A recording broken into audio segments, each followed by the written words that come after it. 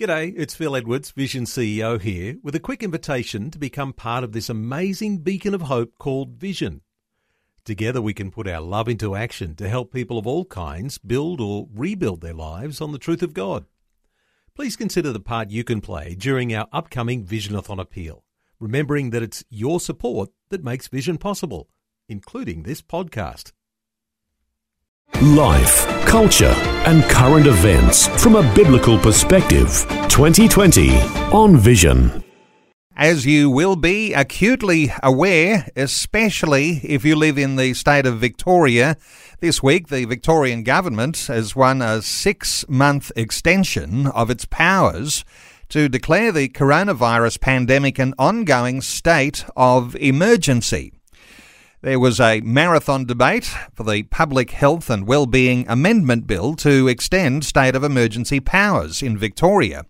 The final vote was very close in the Victorian Upper House, with 20 MPs voting in favour and 19 against. So it was very, very close. Let's get some insights. Christian cultural commentator Bill Muehlenberg has been outspoken in recent days about the challenge of emergency powers to the health of democracy.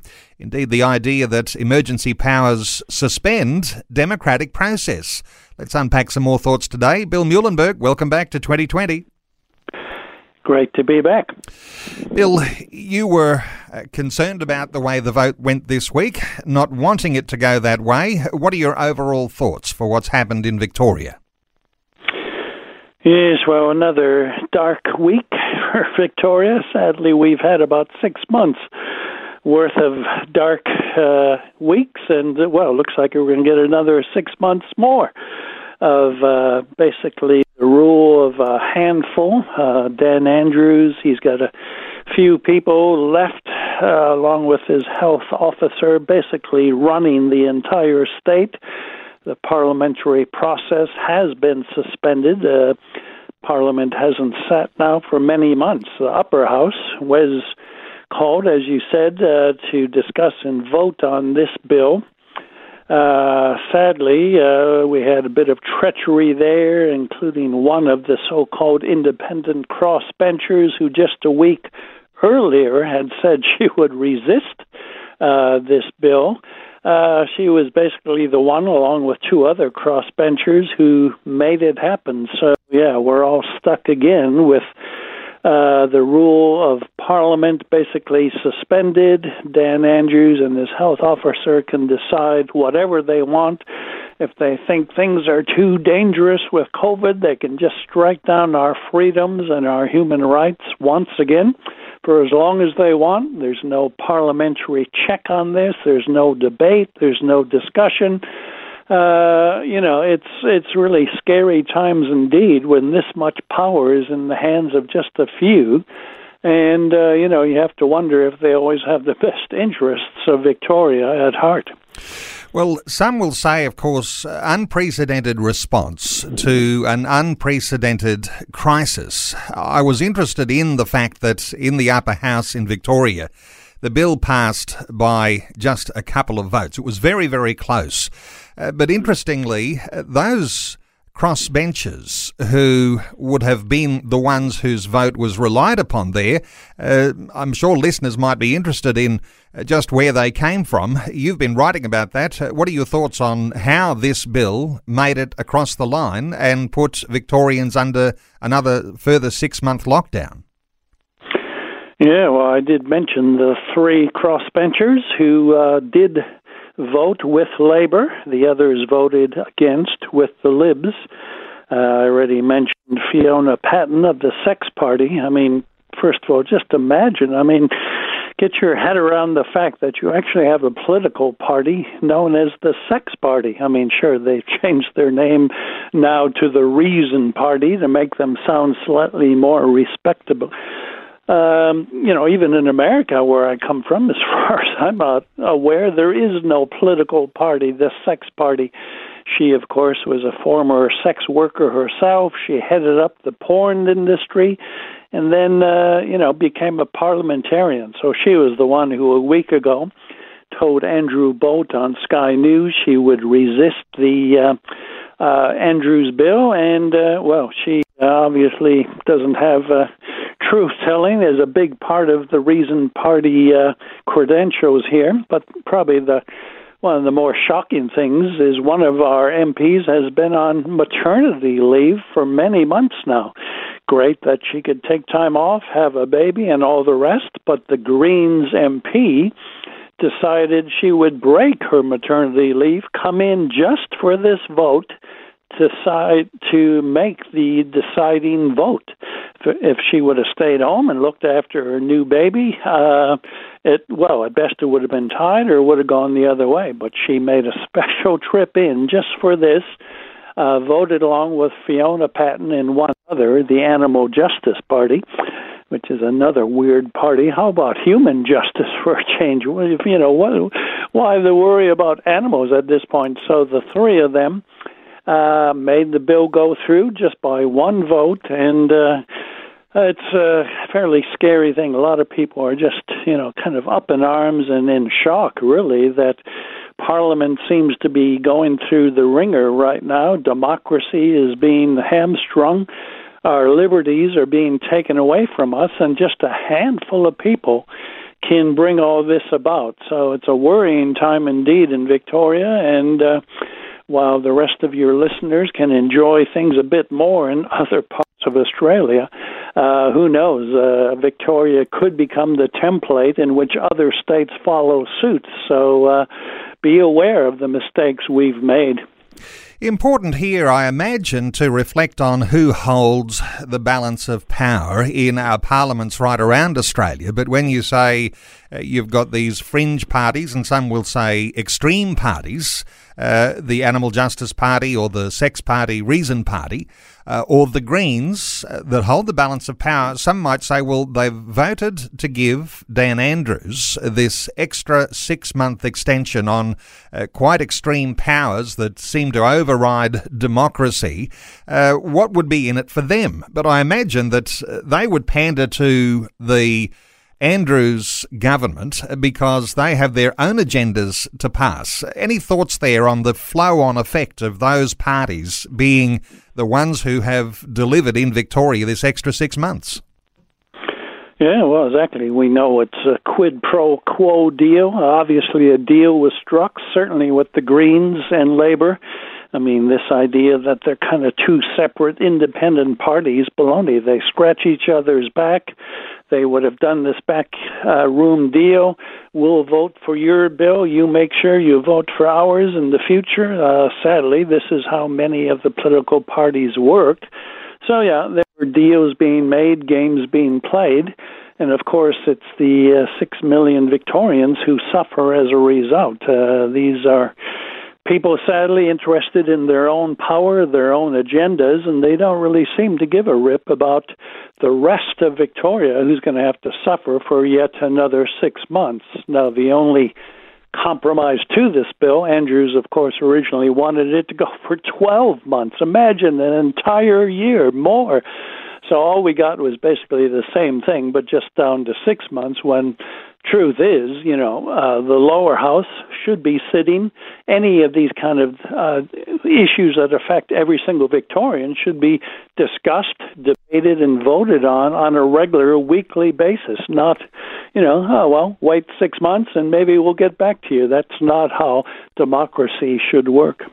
And, of course, as I'm aware, and as has been talked about on this program, usually those sorts of emergency powers are enacted after a natural disaster and usually have a limit around about 7 days. So even the idea of 6 months seems extreme. Now, it's interesting that there is a significant and growing number of people in the medical community that are being more outspoken about the issues here and even going against some of those sorts of directives that come from the chief health officers in our states, but we're talking about Victoria here. There was an important letter by a whole group of doctors that were outlining a whole lot of very interesting and powerful evidence as to why this sort of lockdown shouldn't happen. Any reflection there, Bill?